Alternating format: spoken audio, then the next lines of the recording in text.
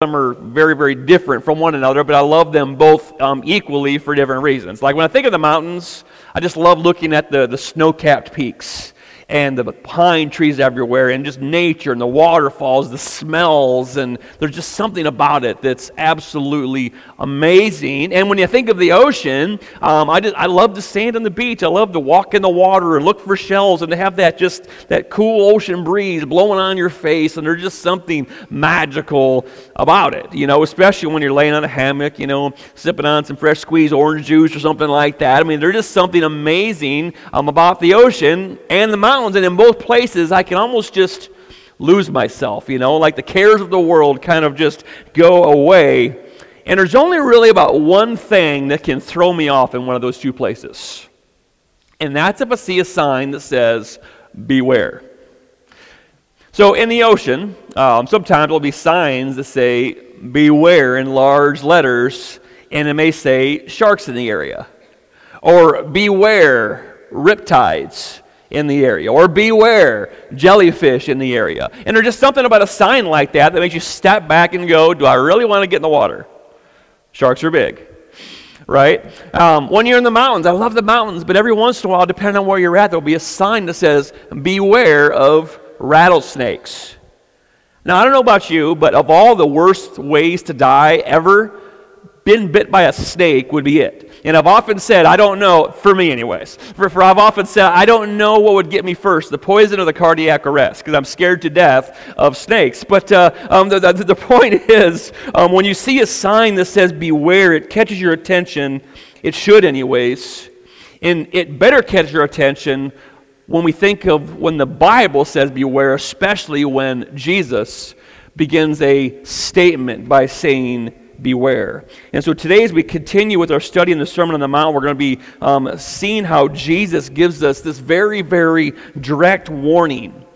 He gave this to them people, but I can tell you that the warning he gives here is so relevant to us still today as his people and as his church. So let's go ahead and read this text, and then we'll dig into it.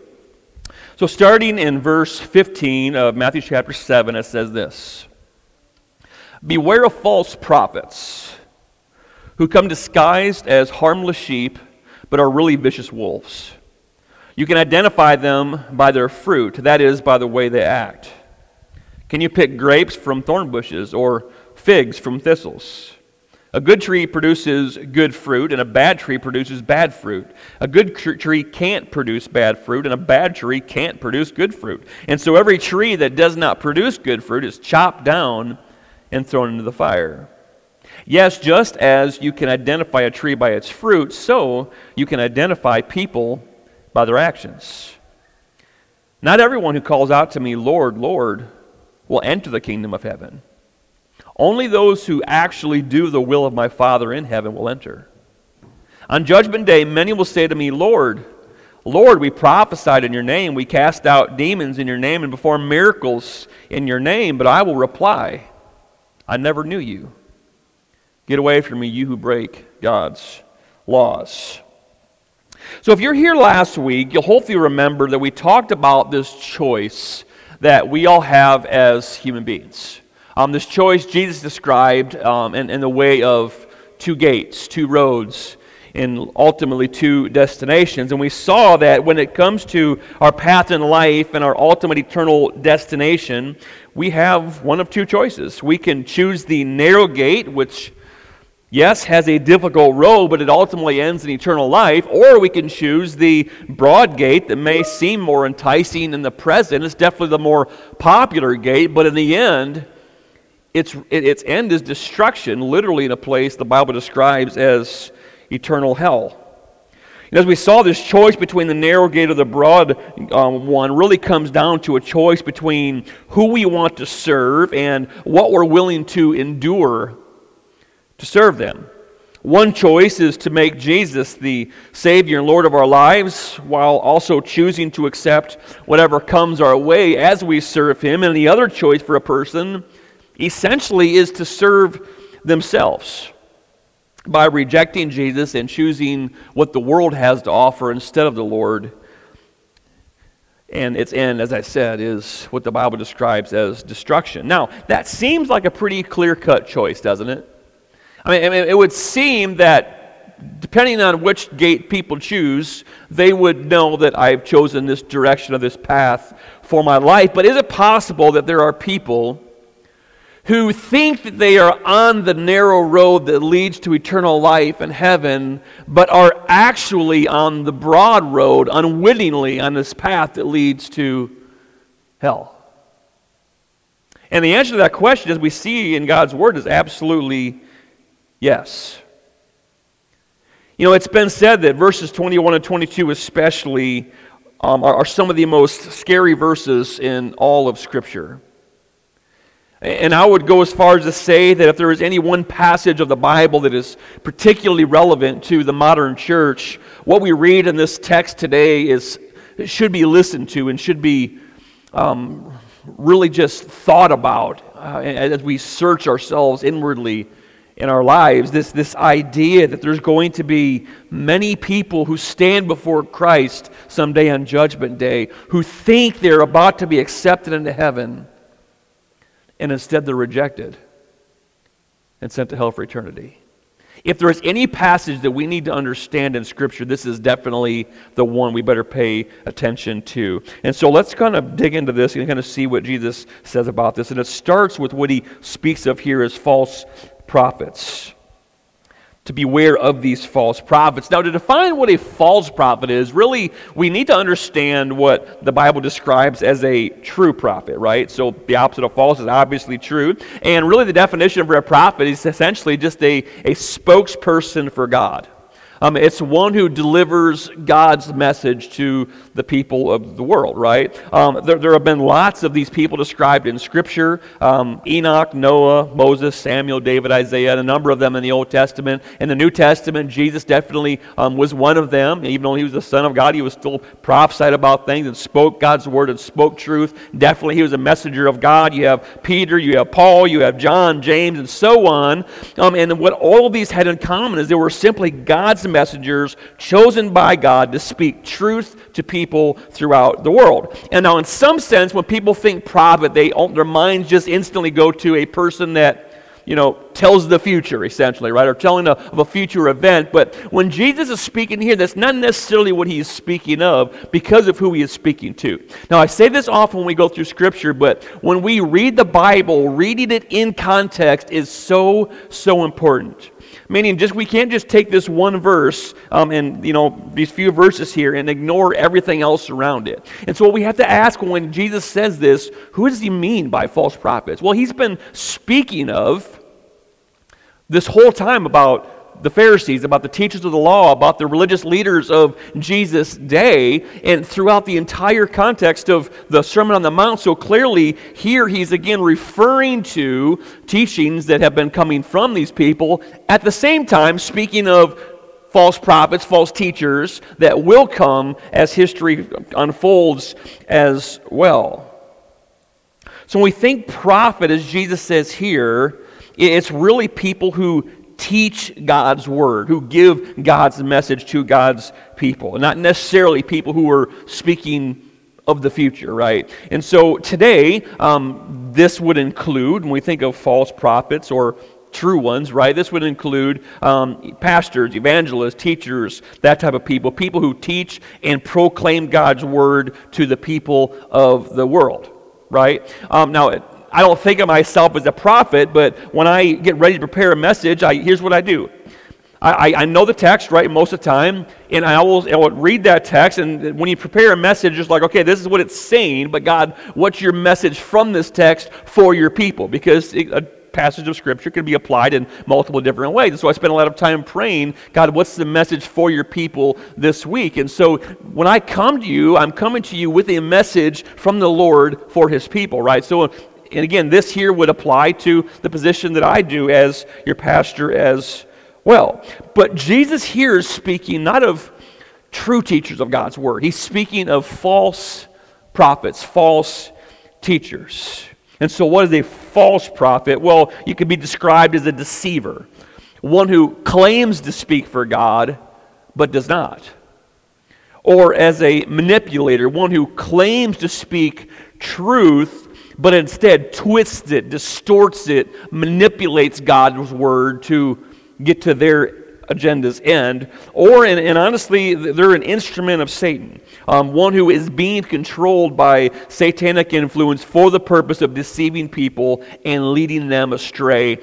Sometimes they know that they're doing it. Many times the people don't realize that they're doing it. They themselves are deceived, and while they themselves are deceived, they're deceiving others. So all of these will be considered false prophets, a kind of a description of what a false prophet would be. And what Jesus says about them here in verse 15 is that false teachers, false prophets will come. It's not a matter of if, it's a matter of when, because he says beware of them. This is unfortunately a reality of this world still today. I can tell you that where God is at work to bring people to himself, we can be absolutely assured that Satan is equally at work, really hard, trying to do the exact opposite, to deceive people. So when Jesus says beware here, this means that we need to be alert. This warning of Jesus tells us that we need to always have our eyes open. We need to always have our ears open, paying attention to what is in front of us. Whoever we are listening to is kind of like that rattlesnake, beware of rattlesnake sign, right? You may find them, you may not. They may be there, you may never encounter one in your entire life, but Jesus says we need to have our eyes opened to the possibility that this may be something that we would experience. We also see that false teachers disguise themselves well. Again, in verse 15, beware of the false prophets who come disguised as harmless sheep. This tells me that a false prophet is not necessarily easy to spot, and you really have to pay attention to find them. Now, just an interpretation question. When he says here a wolf in sheep's clothing, who's he talking about really? Now, most commentators that I have read this week believe that when they're saying this, Jesus probably wasn't saying that wolves were pretending to be sheep.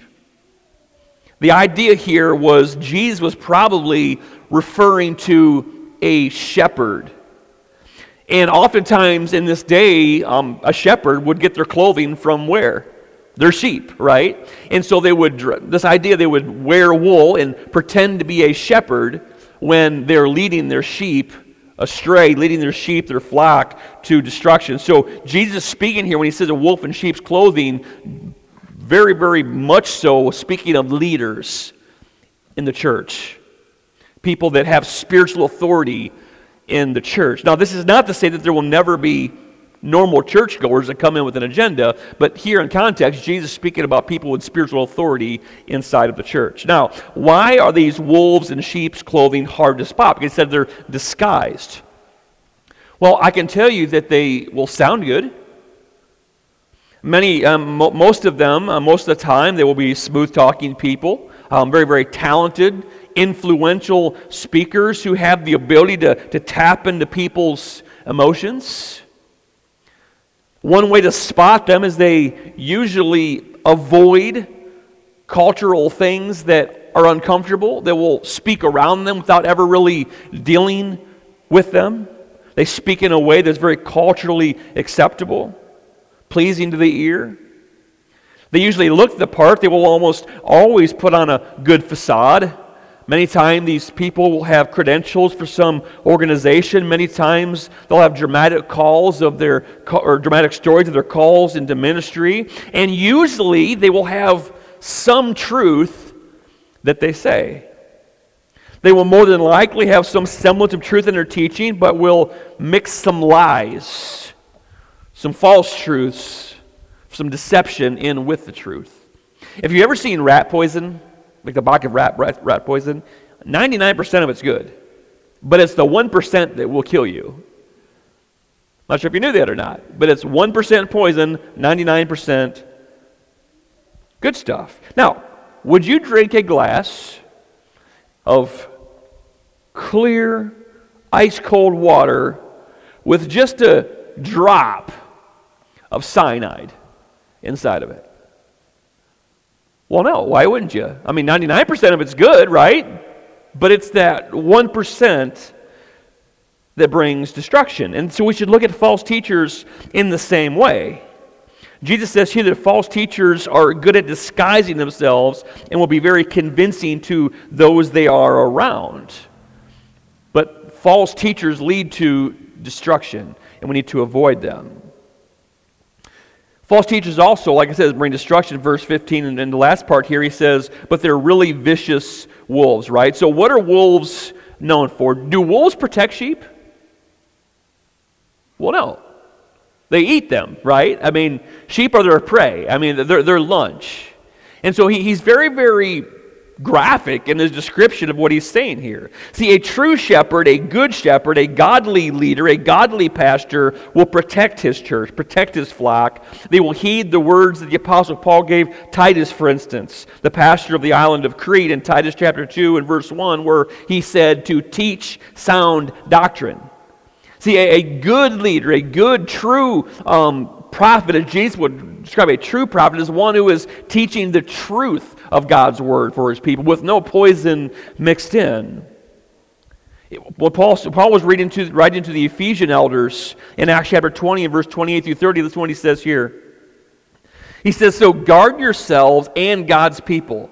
Feed and shepherd God's flock, his church, purchased with his own blood, over which the Holy Spirit has appointed you as leaders. And he says in verse 29, I know that false teachers like vicious wolves will come in among you after I leave, not sparing the flock. Even some men from your own group will rise up and distort the truth in order to draw a following.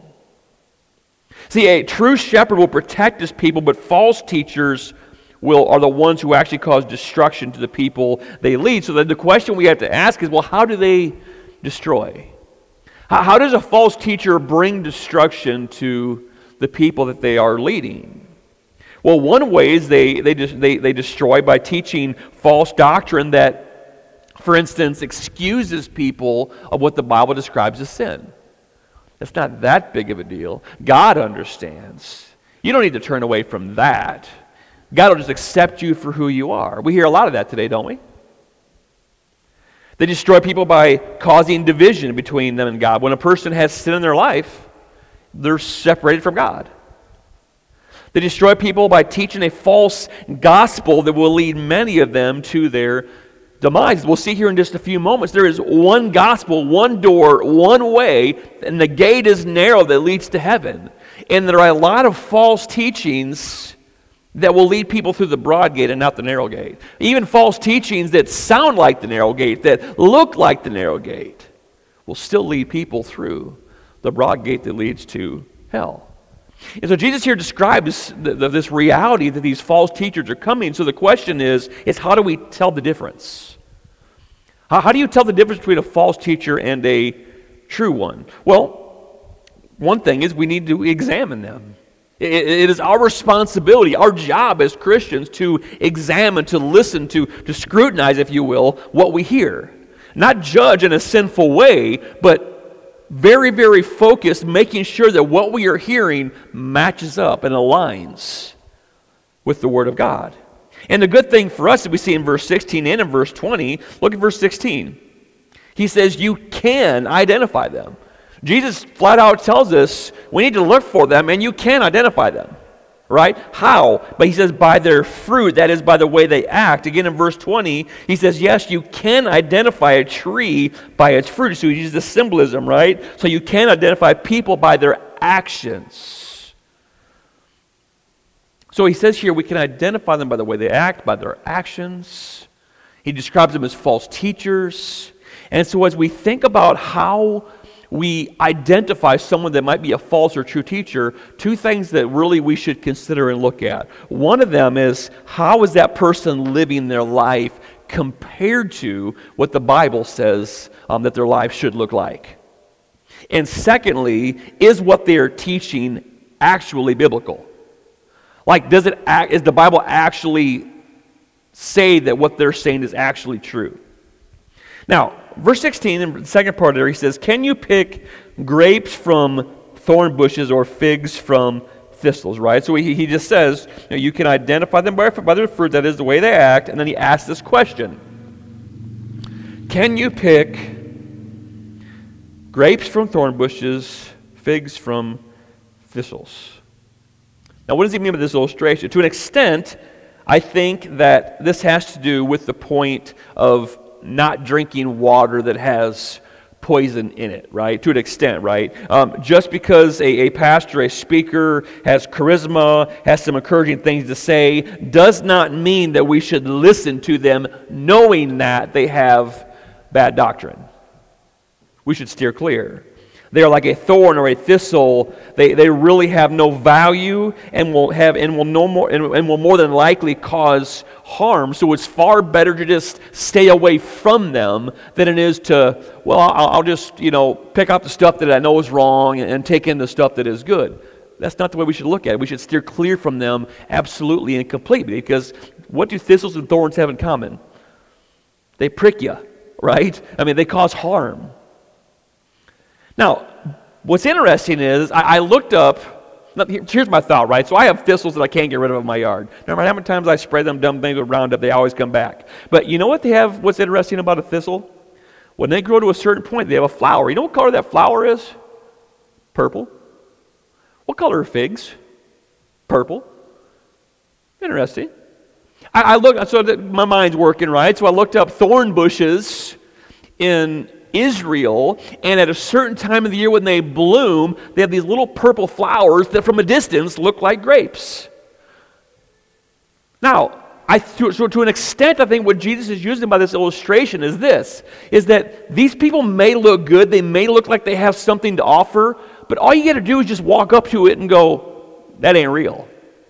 I need to stay away from that. And so he's given us a responsibility here to say, it's your job to investigate that if what they're saying is true or is what they're saying actually false. Now, there are some false teachers like a thorn or a thistle that you can figure out very, very quickly that what they are saying is right or wrong, right?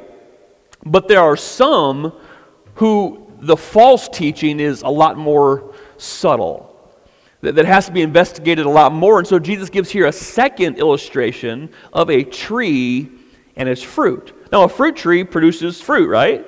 But look what he says here about the tree and its fruit in verses 17 and 18. He says, a good tree produces good fruit, a bad tree produces bad fruit. A good tree can't produce bad fruit, a bad tree can't produce good fruit. Point, some false teachers may look the part, they may even look as if they are bearing fruit, but as you get close and examine them, you see that the fruit that they are offering is rotten. And as I said, we need to be diligent examining anyone and anything that claims to be truth. It's our job to examine to make sure that that is good fruit. Not rotten fruit, not fake fruit, but good fruit, meaning it actually lines up with what God actually says in the Word. And I will tell you this, my pastor told me this years ago, and it has stuck with me, and I'm going to tell you this too as your pastor. I hope you do this with me. Like, I hope that you just don't take my word as gospel and never investigate. It will not hurt my feelings. In fact, I will be joyful if you will actually go into your word and make sure that what I'm saying is actually true. Because it's your responsibility, Jesus says here, to make sure that who is feeding you good fruit. Now, how do we tell them apart, right? How do we tell these people apart? Well, one way I said is are they living their life? How are they living their lives compared to how God's Word says they should live their lives? Now, when you see a false teacher, and then they have some things that are in common, in fact, the Bible speaks to them, right?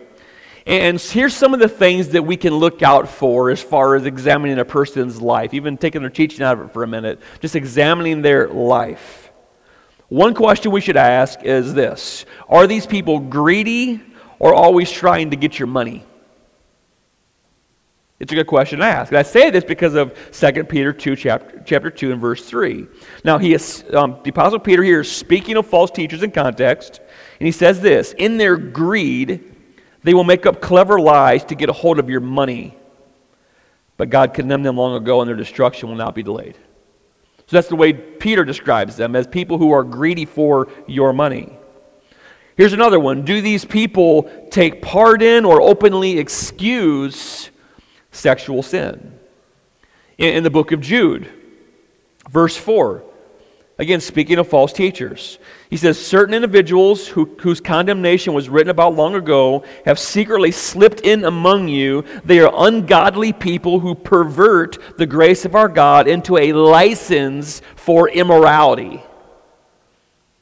Hear that? A license for immorality, and deny Christ, our sovereign and Lord. We see a lot of that today. In churches, things that the Bible blatantly says is sin, is wrong, is perverse, is an abomination. We have pastors in the pulpit saying that this is now okay because God has changed and He will accept you for who you are. That is everywhere in our culture, in pulpits. We have to watch out for that. Here's another thing. Do they take advantage of people or exalt themselves in an attempt to be praised by people? Listen to Jude, verses 14 through 16. These people are grumblers and fault finders. They follow their own evil desires. They boast about themselves and flatter others for their own advantage. Are they all about themselves? Are they all about self-praise? Are they all about what they can get out of what they are doing? Those are just three basic ways the Bible tells us there are three things, red lights, flashing lights that should come on as we see these things in teachers. Now it comes to the second part. Is what they're teaching actually biblical?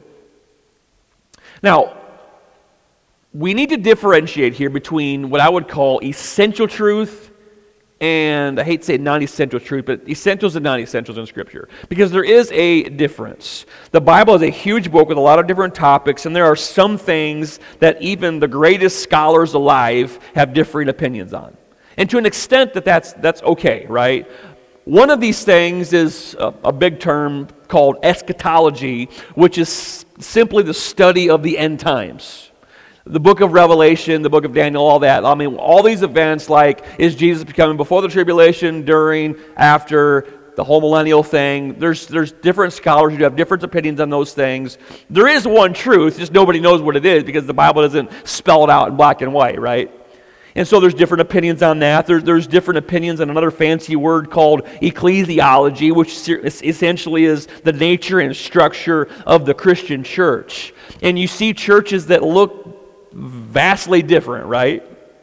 Some churches have a contemporary worship style, some have a traditional worship style. Does God care? Probably not. They could have a difference of opinion. Some churches are more liturgical, meaning, they say the Lord's Prayer, they recite different creeds each week, and some churches don't. It doesn't matter. I mean, there's nothing in the Bible that says we should do one over the other. Some churches, the pastor stands off to the side, and that's okay. In most evangelical churches, the pastor stands in the center, and the purpose of this is symbolism that God's Word is the center of all we do. It's kind of the idea. The teaching of God's Word is central. And that's, if you wonder why we preach from the middle of the pulpit, not on the side, that's why. Right? Some churches are set up as pastors and elders. Some churches as pastors and deacons. Again, the point is there is some wiggle room for churches to function differently, and there is room for different takes on Scripture in certain areas. There's a lot of things, again, I would call non-essential things. These are areas of the Bible that aren't spelled out exactly, and they're important. We should have discussions about them, but they are not things that a church should split over. They're not things to argue and fight about. It's okay to have a different opinion about a certain area of the Bible, but that's not what Jesus is talking about here. Jesus is talking about something here that is far more important than different views on the end times. He is speaking of false doctrine that could land somebody in an eternity in hell. Would you say that that's serious? Would you say that we need to make sure that we get that part right? Absolutely. So, when we think about a person, are they teaching biblical things, right? On the essentials, are they grounded and are they 100% correct? Here's some things that we should consider and ask when we see a teacher, hear a teacher. What do they teach about the Bible? Meaning, do they teach that the Bible is fully authoritative and accurate? Do they teach that the Bible is true as much today as it ever was, or do they teach that the Bible has changed? Do they pick and choose what we have to follow today, and some of this stuff is no longer relevant for us today? Or, what the Bible calls sin, yeah, it was sin back then, but it's not really sin anymore. Is the Bible authority or not? Now, I hate to use this example because it's such a political firestorm right now everywhere, but justices, like on the Supreme Court, you'll hear this term, a liberal justice or a conservative justice. You know what I'm talking about? You've heard this term, right? You know what that is? Here's what this means. It has nothing to do with their worldview. A conservative judge looks at the Constitution of the United States and says, we have to interpret it, what it says, by who wrote it, the circumstances that were going on, and so what they were thinking in 1776 or whenever it was written, that's how we need to interpret law today. That is set in stone, that never changes. It's always like this. Where a liberal judge looks at the Constitution and says, no, this is a living entity that we have to determine by which year we're living in, what exactly it means for today, right? And so people look at the Bible in the same way. A liberal theologian, aka false teacher, will say that we can't read the Bible and think about it the way they were thinking about all of them years ago. No, we need to think about what it means for us today. Because those rules have nothing to do with us, so we can translate it by what's going on in our culture. Where a conservative theologian says, no, when we interpret Scripture, it's what was this saying at the time? Who was he writing to? Who wrote it? What were the circumstances, right? We have to think, and we describe Scripture that way. A true teacher is a conservative theologian that defines Scripture by what was written, when it was written, what God's intended original purpose was for that text. That's how the Bible should always be read, written, and taught. Another question we should ask is, what do they teach about God? Do they teach that there is only one true God or many different gods? Do they teach that God is made up of Father, Son, and Holy Spirit who are equally holy, divine? Or do they teach, or do they deny the triune God? Do they teach that God is sovereign creator and ruler over all things or not? Another question we should ask is, what do they teach about the gospel? Do they teach that Jesus is the eternal Son of God who left heaven and came to earth as a baby, born of a virgin, right? Do they teach that he was fully man and fully God? Do they teach that he lived a sinless life, went to the cross, paid the full penalty for our sins, died, was risen again on the third day? Do they teach that? Or do they teach something different? Do they teach that his death and resurrection was enough to satisfy the payment for our sin? Because can I tell you something? There are some mainstream people that are prominent right now on TV preaching that have this belief that the cross wasn't enough. That Jesus actually, after he had died, he spent 3 more days fighting Satan in hell, and he finally arose victorious, and then salvation was complete. And what they're saying is that when Jesus said it is finished, it wasn't really finished. False teaching. It's out there. It's everywhere today. What do they teach about how someone gets saved? Receive salvation? Is it by God's grace through faith, or do they have to work for their salvation? Is it Jesus plus something, or just Jesus? Is repentance necessary, or can a person just go on living how they want to, even though the Bible says it's wrong, and still be saved? What do they teach? See, all of these things here are certainly what Jesus was referring to when he was saying, beware of false prophets. I can tell you that there is no shortage of them in our world today. And I'm not even talking about the known false religions like Buddhism or Islam or Hinduism. I'm talking about cults that are alive and well in America, that are everywhere, mainstream, that claim to be Christian, but are something far, far different. Paul says in 2 Corinthians 11, 3 through 4, there's 3 characteristics that false teachers have. They preach a different Jesus than the one they preached, a different Holy Spirit than the one they received, or a different gospel. So a different Jesus, a different Spirit, a different gospel. And I know tonight's a longer message, and I'm sorry for this. There's just so much to cover, but I want you to be aware of this as a church. So there are some mainstream religions that claim to be the way to the narrow gate to heaven, but let me tell you what they believe. For instance, the Mormons, very, very prevalent. They believe in Jesus, they believe in God, they believe in the Spirit, sort of.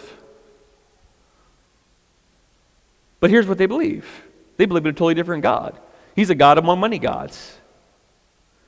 Jesus is not the divine Son of God who was always eternal. He was a created being. He was the brother of Satan, two of Elohim's first children, by having sex with one of his celestial wives. When you get deep down into their doctrine, that's the foundation of their belief. Absolutely false teaching. For instance, Jehovah's Witnesses, we see a lot of them. They believe in God, they believe in Jesus, they believe in the Spirit, sort of. He's not really a person, he's more of a force. Jesus is not divine, he is not God. He was actually Michael the Archangel, who was transformed and elevated to the position of the Son of God after he died and rose again. That's what the Jehovah's Witnesses believe. Completely different Jesus, completely different God, completely different Spirit, completely different gospel. False doctrine, false teachers. And I don't say this last one to step on toes, but there is a reality because they're so prevalent. When you get into true Catholicism, they to their credit, they believe in the Trinity, Father, Son, and Spirit. They believe in Jesus, the death, the resurrection, but it's not Jesus alone. It is Jesus plus the sacraments.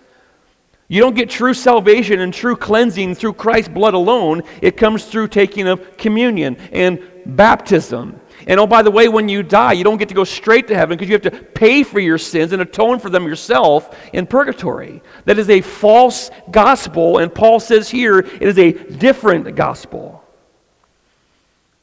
So what do we do with those? Just because they're mostly right, do we just say, well, as long as they're teaching things that are mostly okay, then what's really the big deal? Let me tell you what Paul says in Galatians 1, verses 6 through 9. I marvel that you are turning away so soon from him who called you in the grace of Christ to a different gospel, which is not another. But there are some who trouble you and want to pervert the gospel of Christ. But even if we, or even an angel from heaven, preach any other gospel to you than what we have preached to you, let him be accursed. As we have said before, so I say again, if anyone preaches any other gospel to you than what you have received, let him be accursed. That literally means in the Greek language, let him be damned to hell. Do you think the Bible is serious about the true gospel? About the true God? Absolutely. The importance of what Jesus is teaching here isn't a matter of simple preference or tolerance. He is speaking on a matter of eternal consequence for people because false teachers, Jesus said, will face eternal judgment. Look at verse 19. So every tree that does not produce good fruit is chopped down and thrown into the fire. So he illustrates the fate of false teachers with the fate of a bad tree, and it said it will be chopped down and cast into the fire. What do you think that possibly means? It's pretty obvious, isn't it? False teachers will be judged for what they have done.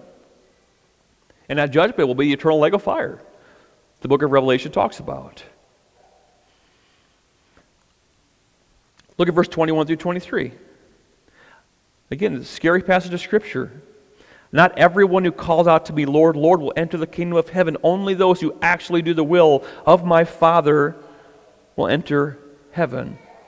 On judgment day, many will say to me, Lord, Lord, we prophesied in your name, cast out demons in your name, perform miracles in your name, but I will reply, I never knew you. Get away from me, you who break God's laws. Many.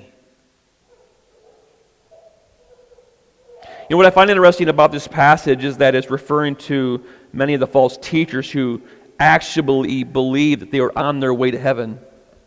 There will be false teachers who literally believe they're on their Pharisees, teachers of the law, religious leaders of Jesus' day. They thought they were on the narrow road that led to heaven. What did Jesus say? No, you're on the broad road, and it ends in destruction.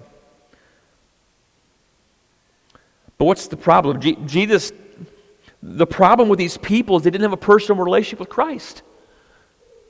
I mean, they go through this thing, they're going to see, you get this picture, Jesus foreshadowing what's coming, where they're like, we prophesied in your name, we cast out demons in your name, we did miracles in your name, but he's going to say, but you never knew me.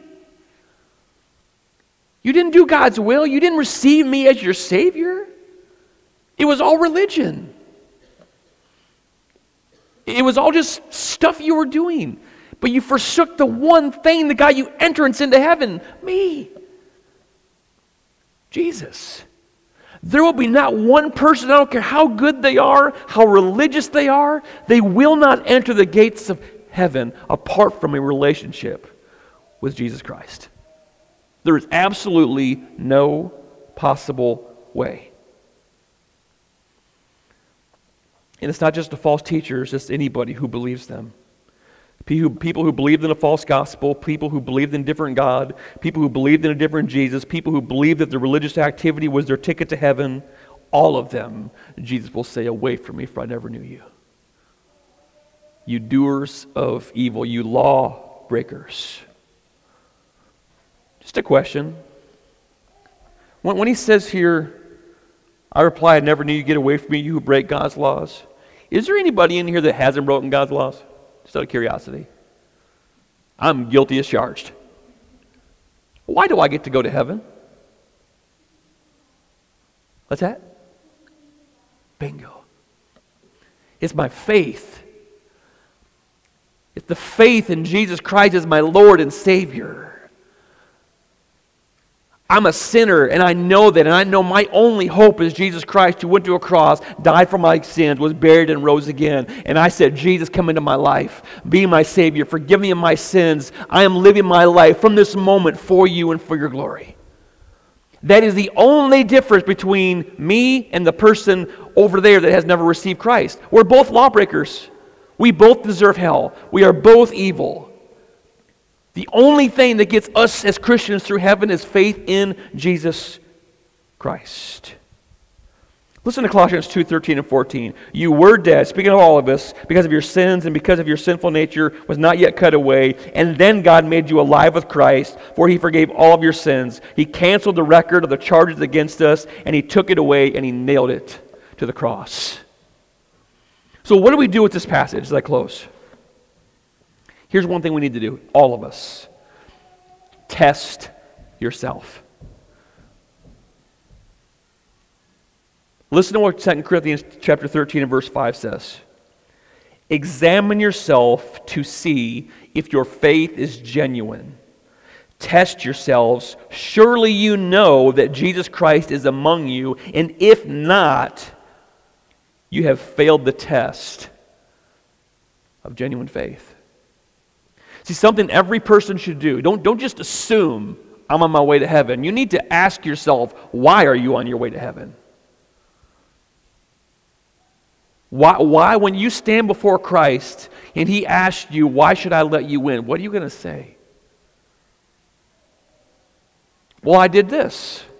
Well, I was a good person. Well, I went to church. Well, I gave tithes. And if that's your only answer, he will say to me, away from me, for I never knew you. That's what he'll say. But if you can say, because I have made you the Savior and Lord of my life, I surrender my life to you, Jesus, my Savior, he will say, come on in. So have you made Jesus not just Savior, but Lord? The modern gospel is distorted in a lot of ways. Because the modern gospel has changed from, I recognize my need for a Savior, I want Jesus as a Savior, but I also want to live on the broad road that leads to destruction. I want Jesus as Savior, but I want to live my life my way. Can I tell you something? That person is not saved. Because true salvation requires repentance. Repentance is I'm no longer living my way, I'm living Jesus' way. Have you done that? And is there evidence in your life that the Holy Spirit of God is in you? That's one thing. Test yourself. Secondly, study God's Word and know the truth. The only way you're going to be able to be a fruit inspector, The only way you're ever going to be able to find out if people are speaking the truth is if you get into the Word of God and know what truth is. It's this whole idea of a counterfeit currency inspector. You know, people who study dollar bills and $20 bills, they don't, when they are trained, they look at the real one, the right one, and they study every detail of a real $20 bill, every dot and tittle. And so they know that so well that when a counterfeit one comes through, it's instant they see it. They don't study the counterfeit, they study the truth. We need to know God's Word. Third and lastly, we need to watch out for one another. We need to protect one another. We are a church. We are a body of believers together. In Ephesians chapter 6, it speaks of the armor of God, and one of the armors is the shield of faith. And the shield of faith here, if you can, maybe you've seen a picture of this in one of your Bibles, and it's a picture of a Roman soldier. Because during the time, Rome was in charge of the world, essentially, and Paul depicted this description of a Roman soldier. A unique thing about a Roman shield was that it locked together with the shield next to it. The shield on the right, the shield on the left. In fact, it locked on the ones on top. And so they were like an iron ball walking, and they could defeat vast armies with few people because of that, because they were protected in the front and the rear, the top, the bottom. They're protected everywhere. That's what we need to be as a church. Some of us have more knowledge than others, and that's okay. We're all in different parts of our journey, but we need to be looking out for one another, protecting one another, keeping each other safe, encouraging each other and showing people when they are being deceived or watching somebody or something that is wrong. It's our job to come alongside of them and help them. We have to protect one another.